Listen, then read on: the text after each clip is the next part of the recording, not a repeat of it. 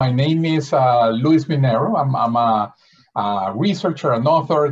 And another thing that I do is I give classes on paranormal phenomena, on out-of-body experiences.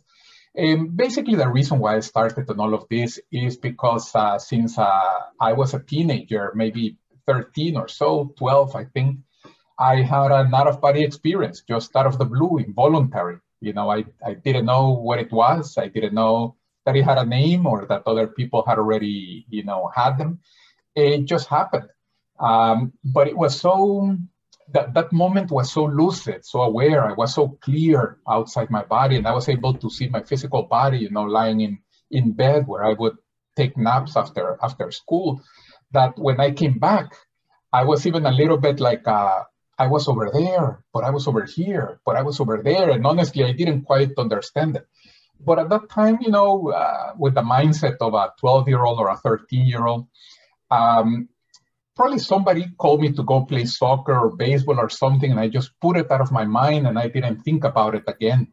And then after that, during my teenage years, I started having them maybe not that frequent, maybe once a year, once every 8 months or so. And it wasn't until I was maybe like 17 or 18 that I read the first book that actually had a name for it. Astral Travel was the name that the author gave to it. And then obviously after that, I started trying to look for books on out-of-body experiences. I joined a couple of institutions that also did research and knew about it. And, I took on from there as I understood techniques, and I started practicing a little bit more. Mm.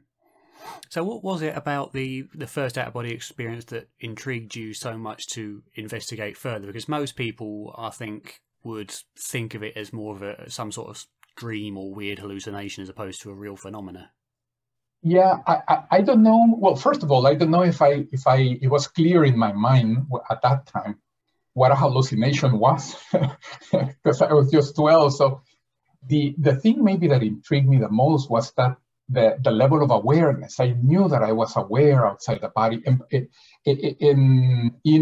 part of the reason why that happened, let me see if I can give a little bit of more context. At that time, I was starting to take classes on programming languages, on BASIC. I know, a little nerd, a little geek, way back when.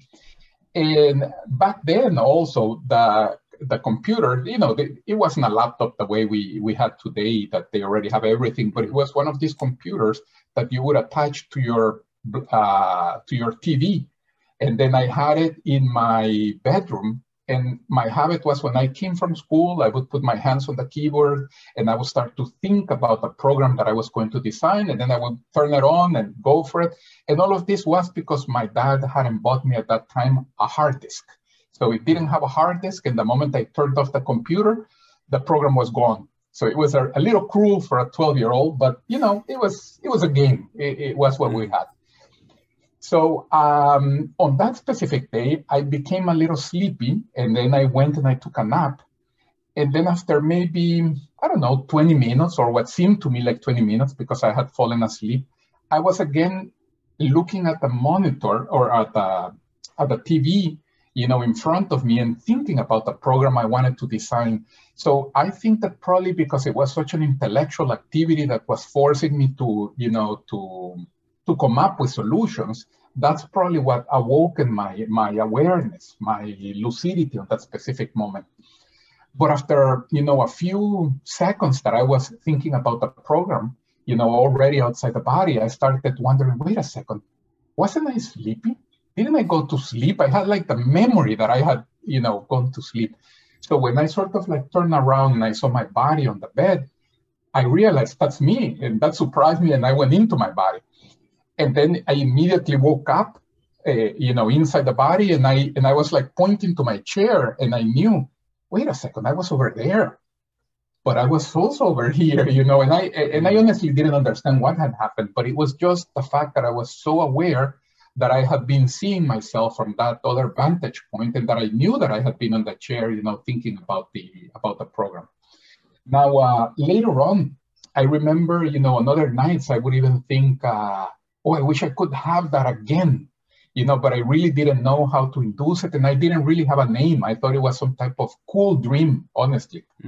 Using, to be honest, my word was dream back then, that like different type of dream, but because I really didn't know what it was. I had another one, maybe like a year later, where I was just floating outside of my bedroom, by the hallway, and I could see my dog sleeping, and I was just sort of like flying and floating, and I remember at that time thinking, oh, this is like that other time, but I can fly, and I was doing sort of like cartwheels in the air, things that I probably did physically, in school at that time.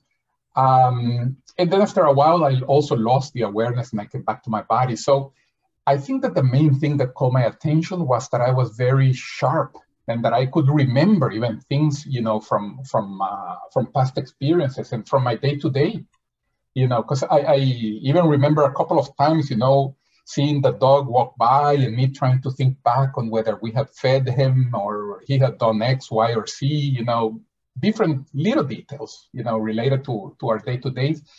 But that, it showed me how my memory was active at that moment. Mm-hmm. So many people have now kind of, or rather a lot of psychologists, I suppose, have now looked at the nature of dreams and the mind during sleep and have come up with the concept of lucid dreaming. So I'm sure you know about that. What would you say were the differences between a lucid dream and the experiences that you had? Yeah, I think that, first of all, it's the degree of awareness. I mean, I don't know if at that moment I had it so clear, but I could feel that there was a difference. Meaning, even when you're in a very lucid dream, you become aware precisely of the fact that you are dreaming, and you don't become aware that you are awake. So it's clear for you that you are in a dream and that you can control it, of course, and that you can change things. So you can wish, for this entire scene to fade away and for you to be, I don't know, in Hawaii, and that happens. You can control that. And while you are in reality, as much as I wish at this moment to be in Hawaii, my body just doesn't get transferred. Unfortunately, I'm sad to say, doesn't get transferred to Hawaii.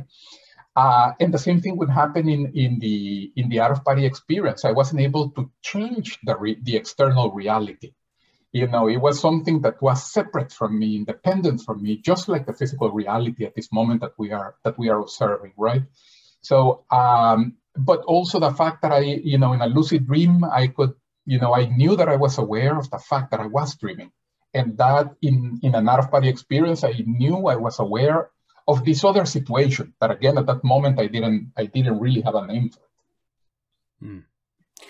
A lot of people that have had out-of-body experiences describe that they enter a state where they can travel to places at will or change things in the environment at will. They refer to that as mainly practitioners of astral projection. So is astral projection different from an out-of-body experience in the sense that they're able to do that with their minds?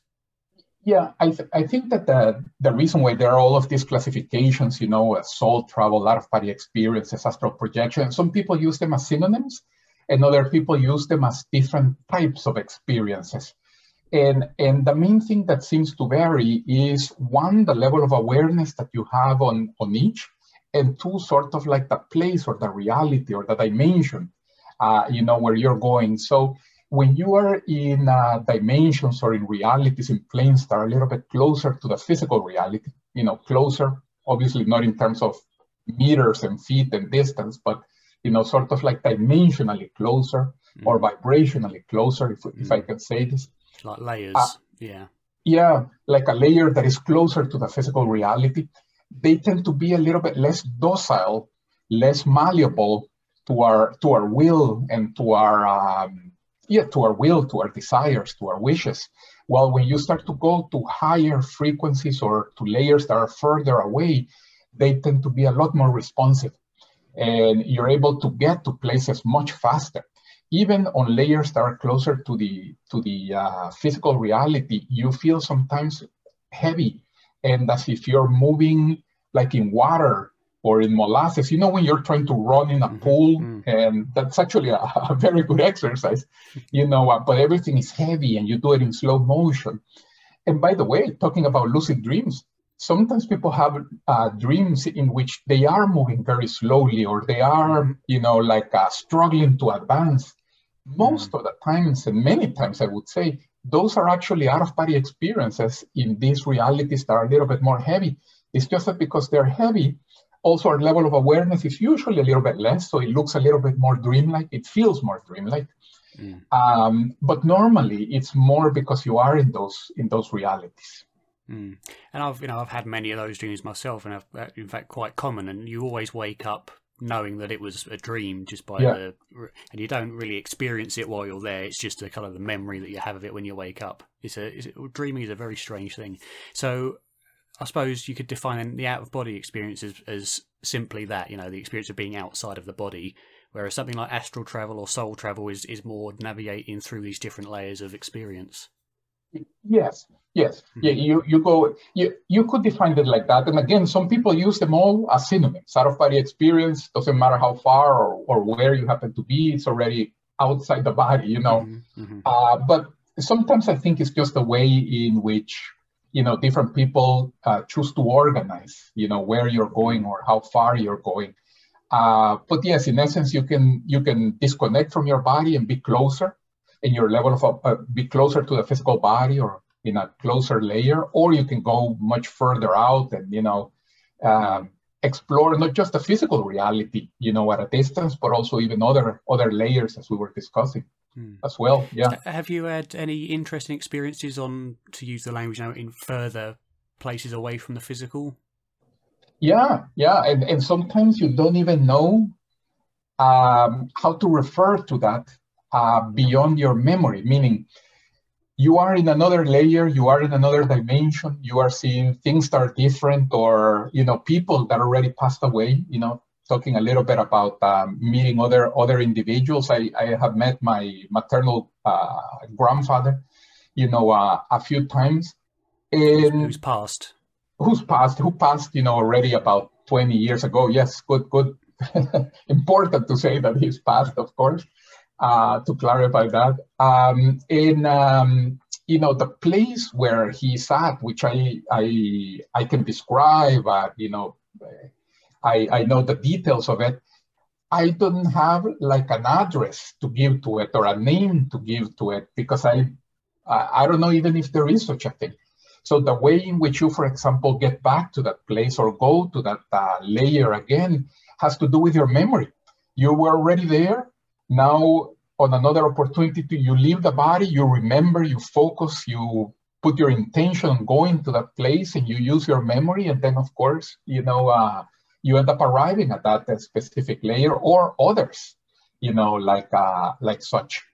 And again, this is the pretty much the mechanism that you use to get to different layers. Now, another thing is you probably have heard, and the people watching, hearing this have also heard about the individual that many individuals describe as the spirit guide. I'm just going to use the more generic term. Obviously, I know many people call it by different names.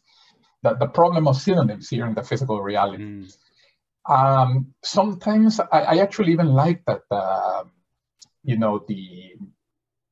the expression spirit guide, because sometimes he or she works almost as a guide, almost as if, sometimes I feel almost as if they grabbed you by the hand and they're taking you someplace for you to observe something or see something. And normally there is some type of, that experience has some type of a lesson for you, or some type of a lesson, a learning. Sometimes it's immediately clear, sometimes it isn't. It takes a little bit of, of thought until you realize, this is what they were trying, to show me or to let me know. So that is also another way in which you sometimes get to new places or to new layers. Mm-hmm. So are these environments, or I suppose first, what the environments that you find as you go through layers into next and next and higher and higher and higher, how do they differ? How would you describe those? Yeah, what I would say is, and we use words here in the physical reality, like, and I myself use them, like frequency or vibration. And I know that these are words that give the idea, that pass on the idea very clearly and quickly to people, in the sense that there are like these layers where maybe, there's a vibration at a different frequency, or something along those lines, or density. I also many times use the word density.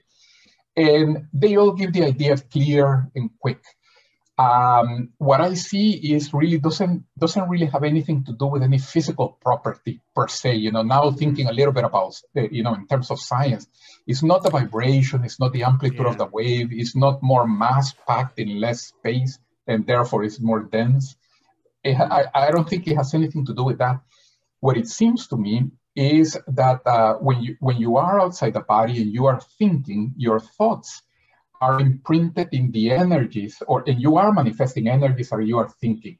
And the quality of those thoughts, if they are more evolved, more developed, more peaceful, more serene, tends to give a quality to the energy that is a little bit lighter, and you actually feel it a little bit lighter.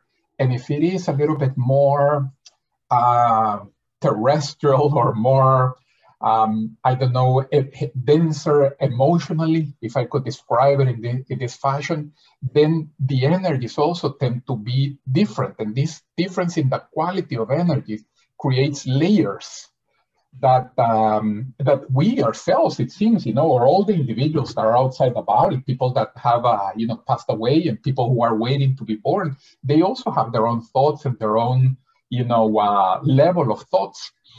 So we ourselves, seems we have manifested that quality of energies, and we have created these tons of layers that now you can go and visit, and you move through them really using your memory and using your thoughts. If you start sort of like meditating the way, for example, Jürgen was mentioning, during our lectures at IONS, if you start meditating outside the body and you center yourself and you think, positive, evolve, assistential thoughts, ethical thoughts, usually you tend to gravitate towards the higher layers.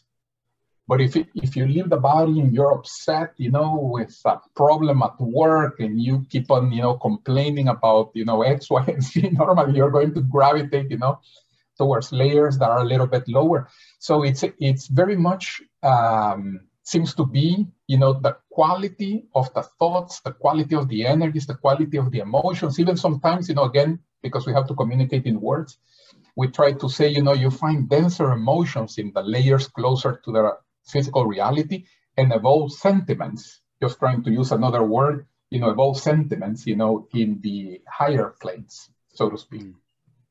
So what do these higher planes, I suppose, look like, if you were to describe them, aesthetically? Yes. Normally what tends to happen is that on the higher planes, you tend to find less structures. So it's less, less structures. Meaning in the lower planes, you find, for example, almost like in the physical reality, houses, roads, congregations of people, cities, plants. I say, I put it like between quotes, because some of the fauna that you find sometimes looks different from the one that you're used to here, and depending on the reality, depending on the dimension. But as you start to go to the upper layers, these realities and these structures start to disappear, and it's almost as if the individuals that gravitate towards those higher dimensions, they require less these structures. They don't need to rely on them. So one of the conclusions that me and other people sometimes we have arrived at is that it seems as if, again, we are producing the thoughts, we are producing the energies, the sentiments that are creating, these dimensions. So it's almost as if you are a little bit more capable internally and you are in this other dimension, you don't need to create a certain reality. For example, something that I'm sure you have heard and many people have heard, and you probably having experiences that you have seen, and it's actually a lot of fun, is you leave the body, you can fly. You can fly, and you can, go and do a lot of stuff. Not the most important benefit, but certainly one of the ones that is fun. And that now, includes you can fly through physical objects as well, can't you? As well, yes. You can go through physical objects as well. Yes, indeed. Now, But even though we are flying in an out-of-body experience, on many of the layers, we want to see over what we are flying. So you want to see, the ground, the landscape, the city, etc. And as you are enjoying and trying to see the ground and the landscape, it's almost as if your thoughts that you are sending and trying to see are also reinforcing the reality of ground and of the landscape. And I say that because when you go to other dimensions, there is no ground.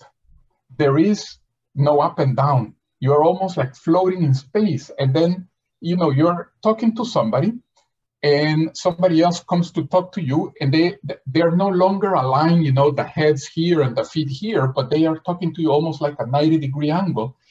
And for them, it's very normal. And they don't rely anymore on the conditioning or on the concept of up and down, or who is, you're going to fall anywhere. Really, also another thing that is interesting, maybe even for the physicists, the concept of gravity seems to have disappeared over there.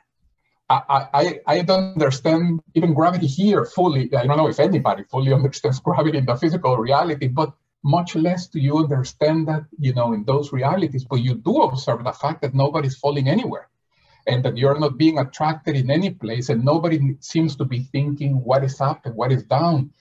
And you no longer need a structure, for example, to be in, to cope. For example, why do, because you start to think about all of these things, why do kids, when they are 19 or so, want to move away from their parents and stay in a room with 3 other roommates that is crowded, and now they don't have their food made, and when they could have stayed at their parents with their own room, their own warm meal, their laundry being done. I don't know.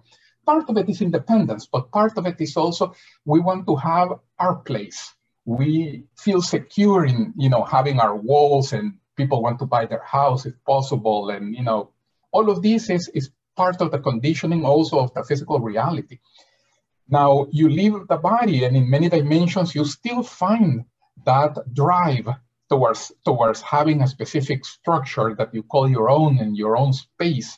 And then you, to a certain extent, with time, as you think about that, you also create your own space and your own walls in those realities. So the reality might not be as malleable or as docile, but with time, you create it, you form it, and now you have a city that was created out of your own thoughts and sentiments and needs. But as you become more developed and you see this in other realities, they are so stable and fine with themselves that they don't necessarily need a space to call them their own. They are okay. So then what ends up happening in those realities is that they don't think about creating this space around themselves, and therefore you don't see it. You arrive at that plane, at that layer, and there are no houses, no structures, no streets, no ground anymore. Even because the astral body, I'm using also the most generic term here, the astral body that can fly doesn't really get tired like the physical reality. So it doesn't really need to rest on ground. Obviously, we understand this. I many times say in the classes, I can explain this and people understand it. But even though we understand it, we still want it. I myself, when I leave the body and I'm on those dimensions, I want to see over what I am, I am walking and I am thinking this exact same idea. Wait a second, I don't need to see this. But oh, look, there's that sign, there's that structure, let me go into here. And you put it out of your mind. So there's a difference between understanding the concept and already having completely incorporated into who you are. So those individuals in those upper layers, they already, have incorporated that completely. They have digested it, and they just simply don't produce the thoughts of all of these structures. They don't need them. That's why when individuals have, this very, or much rare, I should say, experiences, like they describe places where there is no time, no objects, no space, no, they call it nirvana, samadhi, cosmo-consciousness, etc. And you get to those out-of-body experiences, but they're a little bit more rare. They're not the most, run-of-the-mill OBEs that you can have, but you do see this gradient, and it seems to be related to how much of the conditioning or how much of the conditioning from the physical reality you have done away with, first of all. But that is a reflection of how much you have been able to overcome, how fine, how stable, how evolved, I could say, the person is internally, and how less it needs gadgets and tools, so to speak. Yeah. I don't know if this is too philosophical, but no, there's nothing really too philosophical that I go into. I go into things far too philosophically, naturally. A lot of people have said, because these are believed to be the realms in which we inhabit after physical death, as you say, when you met your paternal grandfather. Yeah. Many have said that the one thing that they would like to experience after their death is the ability to kind of be a god of their own environment. So create an environment with civilizations and kind of just mold it the way they would like to as a recreational kind of wind down, I suppose, after this life. Is that something that happens? I think for some individuals, yes. Because again, it varies quite a bit. What is it that the person is doing in between lives, if I can use this expression, between one and the other. And sometimes the example that I put to try to, I guess, give the idea clearer, and I know it's every time it's an example, it reduces the idea to quite a bit. But so even though there is that caveat, I sometimes mention that every physical life is like a school day for a little kid who's going to school. So let's say we're going to third grade, just to pick a grade, fifth grade, doesn't really matter. So the idea of going to that school day is to get some experiences, to get some knowledge, to get some learning. And then, but at the end of the school day, we don't stay in school, but we actually go back home and hopefully we do the homework for the next school day. And so the next school day, we're going to be prepared. And we go through this sequence, of course, of school days, to develop further.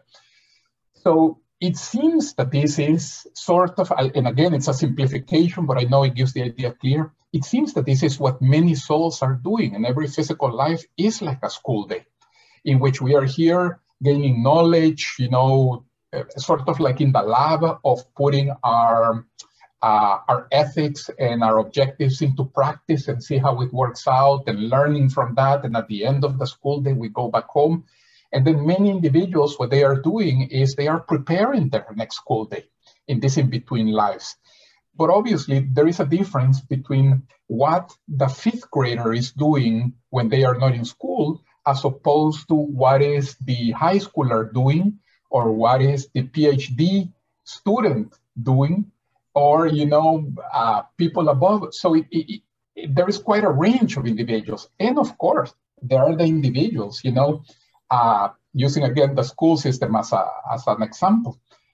Well, I remember when I was in kindergarten, I had no idea what I was doing from one school day to the other. I didn't even know if tomorrow was a Sunday and I was supposed to go to school, or if it was a day in which I wasn't going to go to school. I didn't understand time. I didn't understand the objective. Actually, as slow as I was, with my schoolwork when I was a teenager, I think I only understood the value of education when I was 18. But most people understand it much sooner. So when I was in kindergarten, I had no idea where I was going. So in between one school day and the other one, I really wouldn't prepare much. I really didn't even understand the objective of it. And I am saying this because you also see on certain layers individuals who are sort of like in that state, that at this moment, they are in essence the ones that need the most attention and the most, guidance, right? You don't really need a lot of guidance when you're in college, but you need a lot of attention, a lot of guidance when you're, in first grade or in kindergarten. So you see quite a range of activities that people are doing. So some of the, I could say, I don't know if it's at the level of PhD, but some of the university homeworks are, trying to create environments and trying to organize, how things are going to be in a new reality, in a new dimension, a new life, etc. Actually, some of those things, they remind me a little bit of these games, these video games like Sim City, where you realize how things are complex and there are a lot of details to just simply being, let's say, the mayor of a city, or the governor of a state or something like that. It's not just I do things on a whim, but there is always pros and cons, to a lot of these types of policies or things. But it's a very good learning, for sure. It's a very good learning. Yeah. The one term I think that gets very misunderstood and in many ways kind of misused is the word energy. Because if you look at the word energy and physicists, you're talking to a physicist. Energy effectively means the potential for something to do work, whether it be in the form of kinetic energy or, it's a matter term. So when people say energy, a lot of physicists get annoyed by the way that it's used, because that's not what energy is in science, I suppose. So how would you define energy in the sense of spiritual matters? Yeah, no, I agree. And this boils down to, the difficulty in expressing realities for which we don't have words, here in the physical reality, right? So we have words to describe things here in the physical reality. And this is the way we communicate. We have to use these words so that people understand us. But obviously, when you're seeing newer realities, if you come up with a new word, which many times I have my dictionary of things that I have seen that don't exist here, and I use them for my own notes so that I know that I'm referring to the same thing I saw 10 years ago or 2 experiences ago. But obviously, if I mention that word to somebody, it doesn't mean anything to them, because words are based on consensus. So, like I was explaining, with density and with frequency, the layers of reality, energy is exactly the same thing. So yes, it's certainly not necessarily the physical definition of energy. And the fact of the matter is that a specific definition of what it is, or a scientific specific definition of what it is, spiritually speaking, I wouldn't have.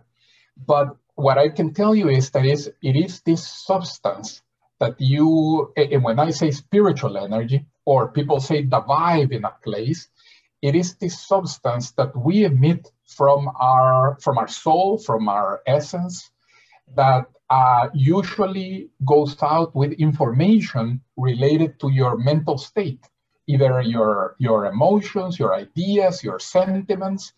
And depending on this mental state, with, for example, certain properties like color, density, heaviness, speed, etc., that this substance that you're emitting, has, so are the properties of it. But specifically, how to define one unit of that substance, I don't know. And honestly, I don't even know if any of our physical concepts would apply to that. Several of the physical concepts from physics, what I see is they start breaking down as you go up in the layers. So I'm not quite sure even that it's completely fair to try to give, to try to describe it on physical terms. It wouldn't be fair to those realities, right? To those dimensions. It just, that's even why, I say it would be great if everybody had in their toolbox the out-of-body experience, because then they specifically, coming from their different fields and from their different specialties, they're going to be able to understand certain aspects about that dimension much, much better than me. I sometimes have students that say, look, but how does this work? How does that work? And I tell them, look, obviously, one thing is you can go there and you can see a lot of things about the, physical reality, but it doesn't mean that you're a specialist on all the details, So it would be like, discovering a new land with new, animals and new trees and new things. I can go and visit that place, but if a botanist comes and tells me, look, is there, does this type of flower over there reproduce in this fashion? I'm going to say, look, first of all, I don't even know what flower that is. Second, I don't understand fully the reproduction of those of those specific, genera of flowers or of trees. And, a zoologist can ask me about something else, and a linguistic can ask me about, the language of the natives. And I'm like, look, I can barely understand adverbs in English, much less in other languages or the grammar of them. So, but if you learn to leave the body, please help me and help everybody with that. You are going to understand, the structure of their languages better. I wish I could, get to everything. But, you obviously understand certain things, but the non-physical world is much, much richer than the physical world. And even this physical world already challenges us tremendously. This is why there is such a degree of specialization. So the same thing applies to the non-physical world. So I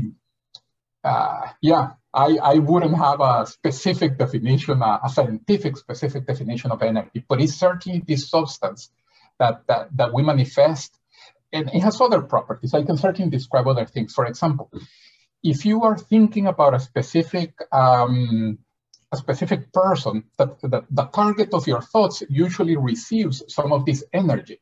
So if you're outside the body thinking about your mother and worried about her and wishing her the best, this energy, and outside the body, you see this even a little bit more visually, but you feel how this energy flows towards your mother, and now you're connected energetically, or, with this substance to your mother, and basically almost like embracing her with your sentiments of concern, or, I wish her the best, etc.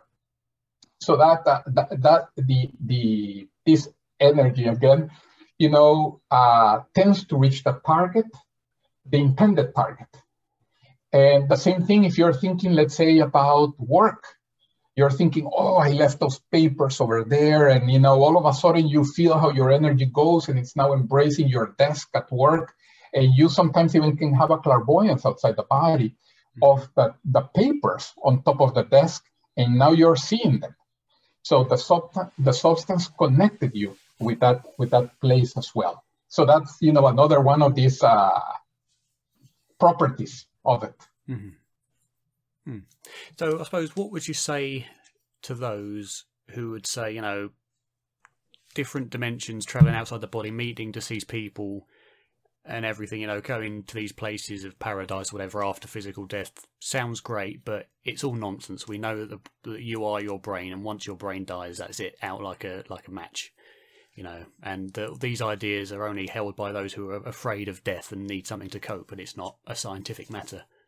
Right. And I've had those individuals. I think we all have, Yeah, of course. Well, what I would say is, the person needs really to experience it.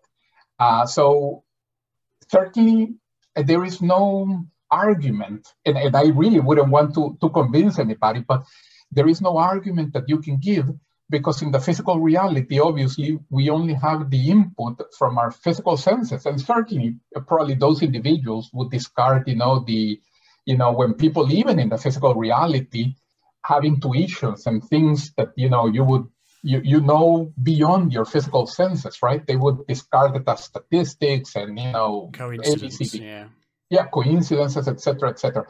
What I would say is you need to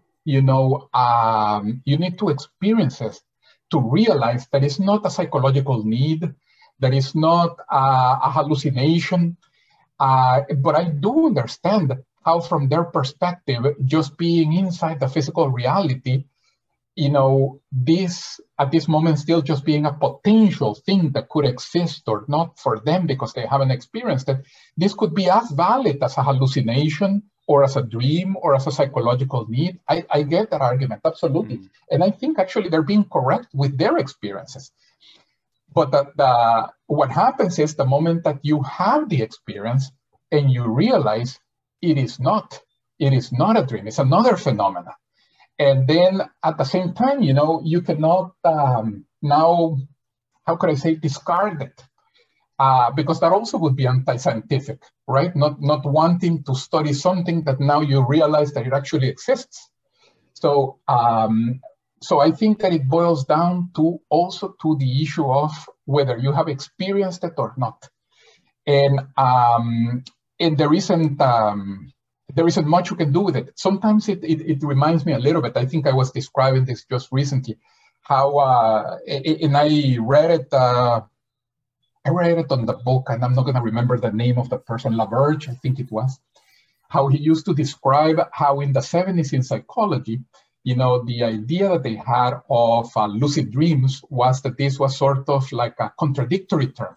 They couldn't exist because dreams, by definition, had to be unconscious. So they couldn't be lucid dreams. But of course, there were psychologists who had the lucid dream and who were already advocating and thinking, look, we have to change this.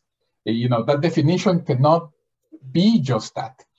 So, the reason why the tide, to a certain extent, was changed, or why it started, was precisely because of those individuals that had already had, a different type of experience.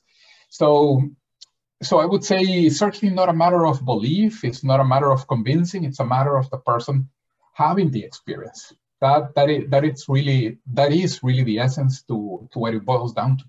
You have to have it in order to understand it. Mm. Although there are several people who have claimed that they have had out-of-body experiences and were able to explain it, such as Dr. Susan Blackmore or the late James Randi. Sure. Claimed to have these out-of-body experiences and still were able to recognize them as hallucinations or non-objective experiences. Yeah, no, I agree. And also, of course, it depends on the type of experience that you have, because certain experiences like the ones you have, they could be explained by, physical, by physical descriptions or physical things. And that's fine, and maybe there were, but that doesn't mean, of course, that all of the experiences, fall into that category. It also reminds me of certain experiments that, they have made where, you can stimulate, a certain part of the brain, and you can, make the person, junction. Yeah, and you can, for example, make the person start to remember or smell, the smell of a lemon or the smell of something else, right? So, of course, you can stimulate the brain and you can have that smell. That's great. But that doesn't mean that the real smell of lemons doesn't exist. It only means that you can also reproduce it through the brain. And maybe in some instances, it was just a reproduction of the dream. But again, in many instances, as we know, the lemon exists. So that just simply explains a very narrow set of out-of-body experiences, or of potential out-of-body experiences. So it would be logical to, just because we can explain this narrow set, to apply it to the larger set of out-of-body experiences. For example, and that seems to happen quite a lot, because there was an experiment by Dr. Olaf Blank who stimulated the temporal parietal junction, and their subject popped out of their body, and so that's seen as proof that it's all in the brain. It's all brain chemistry. Exactly. And sometimes also it's the way it gets translated in the popular media as well, because I've had conversations with Blank about this, and he was just saying this is, and if you read the paper, he was just saying this could potentially explain some of the out-of-body experiences, but he's not using the blanket statement. Now this explains all of the out-of-body experiences, in all of those, in all of its possibilities. No. So sometimes also in the media it gets, translated or simplified, and already the blanket statement is used. And in essence, many of those scientists are just simply explaining this happened, and I observed this. But again, I'm not trying to say anything about real lemons. I'm just saying, the smell here was this. So that as well. That tends to happen quite a bit, indeed, using the blanket statement. And probably it is also our need, to simplify things. I remember having also an interesting discussion with another friend psychologist who said, who was asking me precisely whether there was a need inside of me to have out-of-body experiences. And I remember telling him, look, this is almost like saying, is there a need for quantum physicists to find new quantum particles? Or is it more that they actually found them. Because you could say the theory, of the atoms was fine up to neutrons and protons and electrons. There was no need to find anything else. And it's something that you also sometimes are not able even to see, but just measure certain effects. But even in astronomy, there are certain things like, wormholes and things that you really don't have a lot of evidence. So the fact that those physicists came up with those theories, is it because they have a psychological need to have them? Or because there is, maybe another mathematical model that might explain it better, and certain things eventually even get verified, like gravitational waves and things like that. So the argument, is there a psychological need to have them? That one could be used for a lot of things. And I don't know, again, if many times is applied in the right sense, because one thing is, there are two different things. And even, we could argue, somebody could have the psychological need of that, and that still doesn't deny the fact that they exist as well. So, yeah. For example, there's a physical need for food for us to survive, but that doesn't mean that it's our need that creates the food. The food's already there. Right. That as well. Yeah. So is the out of body experience purely, or the astral projection and out of body, is it purely a subjective phenomena, or is there studies or evidence that has been gathered in empirical means for those of us that have not had the experience? Yeah. So, some of the, first of all, there are certainly several studies, for example, on what are called the flying experiments, where, a scientist puts a specific hidden object or, a number, and, sometimes to make it double blind. I'm going to try to summarize a huge chapter here. To make it double blind is just simply a little screen that generates the number, so that the scientist doesn't really know either what the number is, and the person has to go in and see the number or see the object or try to affect everything. And these types of experiments have been done, certainly quite a bit. I would say certainly there is information, quite a bit of it actually, on those types of experiments. But I would bring it back again to the personal issue of, it seems at the end of the day that whether people believe in it or not, it becomes more of a personal thing than of a study, really, because there are studies like those, and there are going to be people who are going to be arguing for them and some that are going to be arguing against them. So that's why I bring it back to the personal issue. You can have out-of-body experience. I can tell you several, even from my colleagues who also give the classes. And you can, and a researcher in essence could also even do this. You can have an out-of-body experience where you meet another person outside the body, and now you have a joint experience, and now you come back to the body, and now it's no longer just a subjective experience. Certainly most of them are subjective. You leave the body and you don't have, evidence from it. And furthermore, you can leave the body and have an experience in the physical reality, and you can go and see something that is happening in the physical reality and then come back and confirm it. I remember, by the way, when I was 18, having an OBE and going to see the license plates of the cars that were parked on the street, behind my house. So, because I knew it was a place that I usually didn't walk by at night, so it's not like I knew the neighbors, cars, and you rarely memorize license plates, but you don't even pay attention to them. But then after one time, I remember I was able to memorize, a couple of the letters of one of them, because seeing letters and numbers outside the body is also another chapter altogether. There you had me at 3, 4 a.m., with a flashlight going there to verify this before they moved the car, in the morning. And I realized, yeah, that's right. It was those letters, that I had seen. So you can also do that, to verify it, to yourself. But notice that that also is only possible when you're having experiences in the physical reality, because the higher up you go on the layers, you have less evidence for the physical reality. Yeah, of course. You just simply cannot bring anything but your description. You know, one thing that I did, and this must be on Facebook, and I still need to find the other half of that, or finish, sorry, the other half of that study, trying to go from subjective to objective. One of the, things that we do is we try to not just simply hear the accounts, but you start to make it statistical.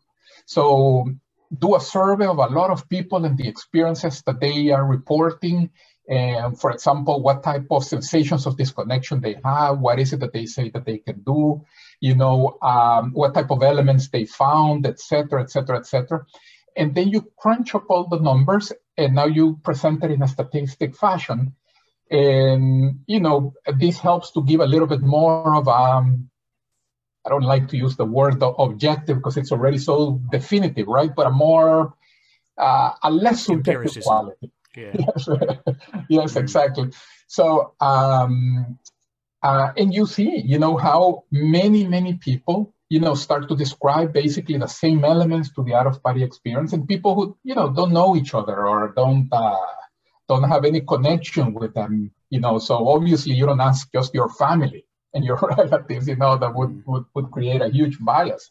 But, you try to cast the wider net possible and, get statistical data from this. And part of that is, I know I even have it on my Facebook page, from maybe like a couple of years ago, but I have to find time to go back and finish the second half of that to present also all of the rest of that data. So, but again, in my perspective, that is interesting. That adds to the amount of studies that already exist. But it's going to boil down to the individual, indeed. Mm-hmm. I would even say, knowing that having the need to have out-of-body experiences doesn't mean that they don't exist. I would say because sometimes people have the need to have out-of-body experience, that's what leads them to, develop their skills and to have them. And then eventually they end up, being able to confirm certain things, like we don't die with a physical death. When I say we, I'm not referring to the brain or the physical body. That one does die, and completely disappears. But we could keep on existing, and our memories and everything. And you see this with a simple out-of-body experience. You have an out-of-body experience, and while you are outside the body, you can remember what you had that day for breakfast. So it means the memory is not only on the brain, but now you're here outside the body, and you can remember that. And if you find somebody who already passed away, they remember you. So they themselves, their brain already disappeared completely. Mm. However, their memories are intact. That knowledge is intact. So, and, with near-death experiences, of course, you find a lot of that different type of information. Mm. So I suppose, why do you think it is, as there are many people who can do out-of-body experience at will and can allegedly, get veridical information, which is true information about the real world, that convinces themselves, why do you think it is that no study has been done with somebody who can do it at will to completely, verify that veridical perception does and can take place? I think it has done. It has been, several studies have been done, but also, again, even though they have been done, sometimes they are dismissed by certain individuals, and other individuals find them as completely acceptable, honestly. First of all. Second of all, also you have what we were mentioning, the perspective of trying to verify something physically and giving physical proof of something that is not physical. And that also presents real challenges. So that's why I bring it back to the individual. Because in order to, when you deal with out-of-body experiences or with many spiritual things, you have to reframe the paradigm. You have to reframe, the criteria. So, is there physical scientific proof of, I don't know, you loving your spouse? you can measure the actions, you can measure, a lot of different things. But would we say scientifically that is, love? Yeah, although I suppose the only difference is those that claim they can bring back veridical information, that would be testable. Yes, and then again, these studies do exist. There are many, but and even with classic projectors, with people like Monroe, Ingo Swann, several of those, but of course, and even more recent, somebody who does a lot of that type of thing, that already starts to go into paranormal effects is Dean Radin, of course. I was even in Northern California a few years ago, participating on some of his studies as a guinea pig there. And so if you want a statistical, veridical information, but something is happening beyond just simply the physical senses and what we ascribe to the physical body, there is quite a bit. What I would consider there is, maybe the question should be, why would society not give more weight to that information and to those studies? And I would say it goes back to the conditioning that the physical life and the physical reality imposes on us. We are very used to seeing through these eyes and to just understanding this reality. And, there is physically, just from the physical perspective, there is really no reason why we would understand any other or see any other. And look, and I say this, I have had these experiences, but I completely understand that argument. If I hadn't had the experiences, I would probably be arguing, from that perspective. That's why, having the personal experience is the big divider of the waters, and at least already, brings the potential of exploring further. Many people who would potentially, want to explore further are often held back by several fears. And that is either if they're religiously affiliated, their fear is that it's of the Antichrist, of the devil.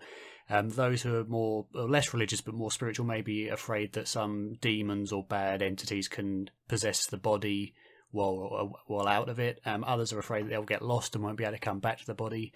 And others just think, as I say, it's an occult, satanic thing to do. What would you say to those kind of fears?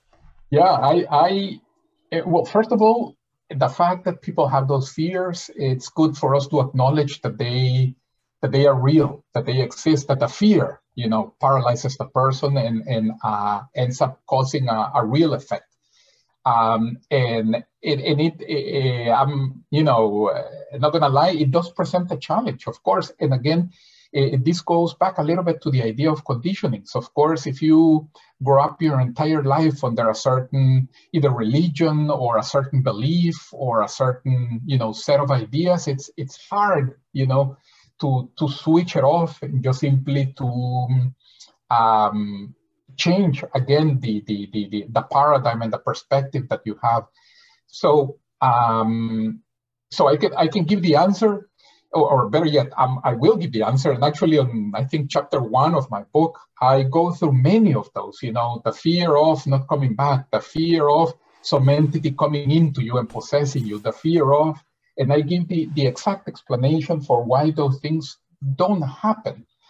But I understand that I am, and I even mentioned in my book, I understand that I am arguing, or I am presenting an argument that is going against years and years of physical conditioning and of, relying on that set of ideas and that set of belief for everything else that you do in your life. So it's very hard sometimes to go through that and to make a breakthrough. But in essence, certainly you won't get lost. You won't get lost. There won't be a demon necessarily that will come into you just because you had out-of-body experiences. That doesn't produce, these types of possessions or things like that. And there are possessions, yes, but they don't happen because of out-of-body experiences. They can happen in the physical reality, thankfully. they are rare. It's not every Joe on a Tuesday afternoon that gets possessed. So, but thankfully, it's a very rare type of an occurrence. But they don't happen because of the out-of-body experience. Now, you cannot get lost. Somebody cannot cut your silver cord. It's not a devilish thing. You can, as many near-death experiences and OBEers can attest, you can have out-of-body experiences and go to what is called, or to what people describe as heavenly places. And, be in the presence of very, very benign beings and get information, that is relevant to you, that is relevant to your life, that is relevant, to those close to you. So something that individuals would describe as extremely positive and assistential and has nothing to do with, devilish or cultish things.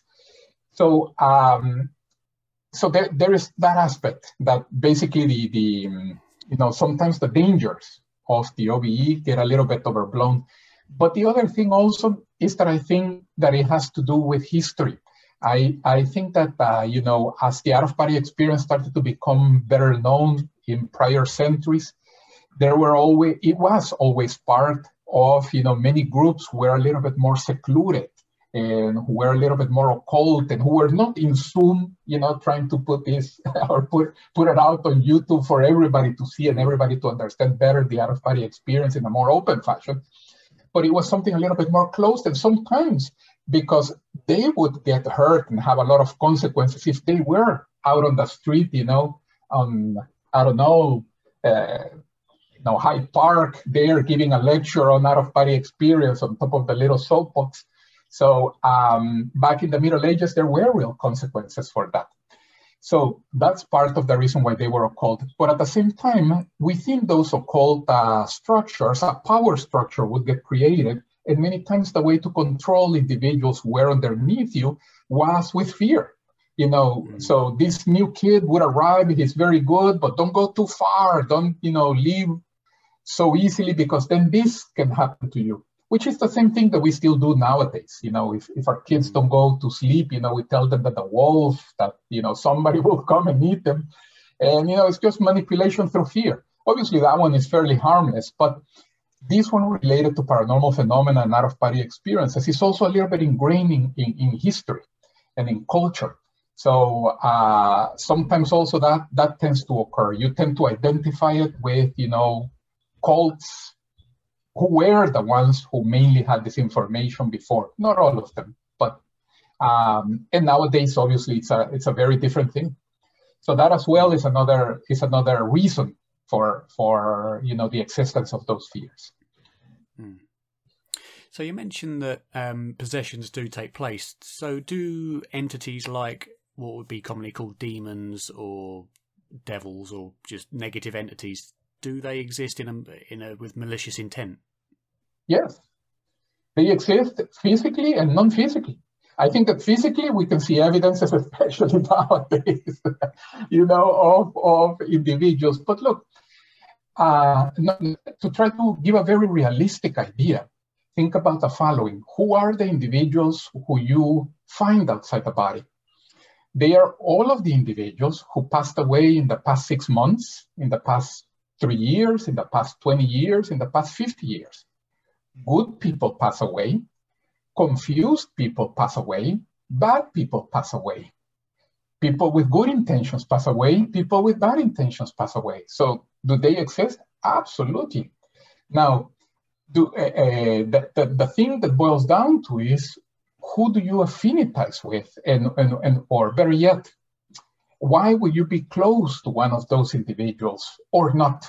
Or what can you do to move away from those individuals? So first of all, in practice, let me say, when and during the classes, we spend quite a bit of time, for example, going over energetic exercises to increase your awareness and also to be stronger energetically. Generally speaking, outside the body and in terms of energetic influences, even inside the body, something like a possession happens through this substance that we've been calling energy. It's basically a manipulation through energy.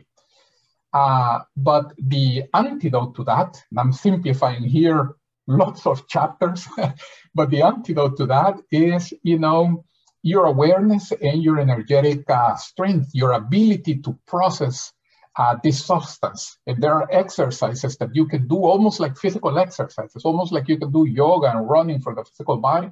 There are bioenergetic or energetic exercises that you can do to be a little bit stronger with those things. And then those influences don't basically start to lose their effect. They don't, attach you, or they don't reach you. This is the right word. They don't reach you at all. So, and this, by the way, you see it even inside the body. Sometimes you go inside the body and you feel in certain environments that you are like being drained energetically, and you start, you're yawning and you cannot think straight. That's because the vibe there, sometimes it might even be malicious. Sometimes it might even be, incompatible to yours. And you go to other places and you can think clear. You remember things. You can expand yourself very easily. And the energies in those places are more compatible with yours. So even without leaving the body, you could use some of those energetic exercises for taking advantage of the good environments. And at the same time, let me again simplify, for protecting yourself from negative environments or even from negative entities that might be around without incorporating the OBE. So if you're in a work meeting and somebody, I'm going to paint here a very cartoonish situation, but some of your other coworkers really has it against you and it's blaming you for A, B, C, D. It's not just sometimes their words, sometimes they're not saying anything, but the energies, the vibe that is coming at you is already an energetic attack in this cartoonish, simplification. So without adding the element of leaving the body, you can do those energetic exercises to repel, to defend yourself from those energetic attacks. Obviously, if that coworker had already passed away, now their effect would be from the non-physical to the physical. And their intentions would pretty much be the same, because another thing that at least we observe, and many of the people that I speak to, we observe is nobody changes just because they passed away.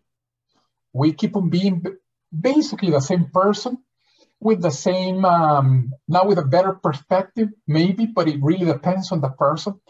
And then we still have a lot of things to develop and to grow. I have a tremendous amount of things to learn, so no problem. We are all, I know, doing the best we can, even the ones that are sometimes malicious, which is interesting. Once you go deep inside of their psyche, so to speak, you realize in their mind, they think that they are doing the right thing, which is such a contradictory thing, but it's the complexity of, not even of the human being, it's the complexity of the soul, the complexity of us as beings, as entities. So yeah, there are things you can do, but those individuals do exist, of course. So are these experiences unique to the humankind, or is it the same for other animals as well, wild animals, pets? Yeah, animals also have them. I cannot tell you, again, it's even in the physical reality, it's difficult. I cannot tell you how much they understand that they are maybe outside the body or having a separate experience. I am not I am not the only one that has had those experiences, but let me say they are rare. It's rare to see an animal aware, awake outside the body.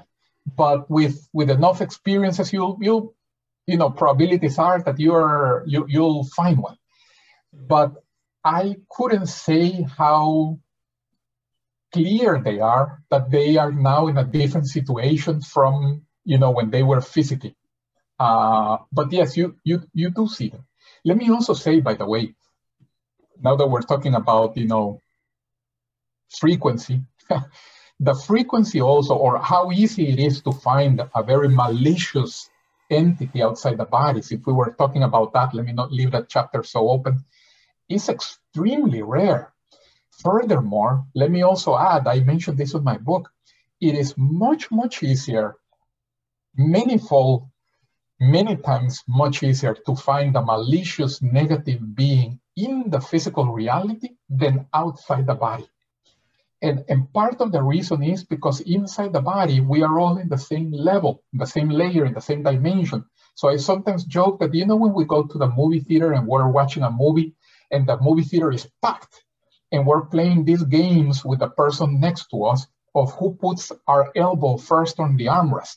So the moment that the other guy gets distracted, we put our armrest and now he touches us with his elbow and you're like, I'm not gonna move. Now my elbow is already there. Let him be uncomfortable. And we're playing these games. What I'm trying to say is this level of proximity in the physical reality is possible because we're all at the physical level. But honestly, we don't know who the person on the next seat is. He might be, a serial killer. And in that case, not only would I give him the armrest, I would give him my entire seat and I would leave. But we don't know, or he might be Mother Teresa. I don't know.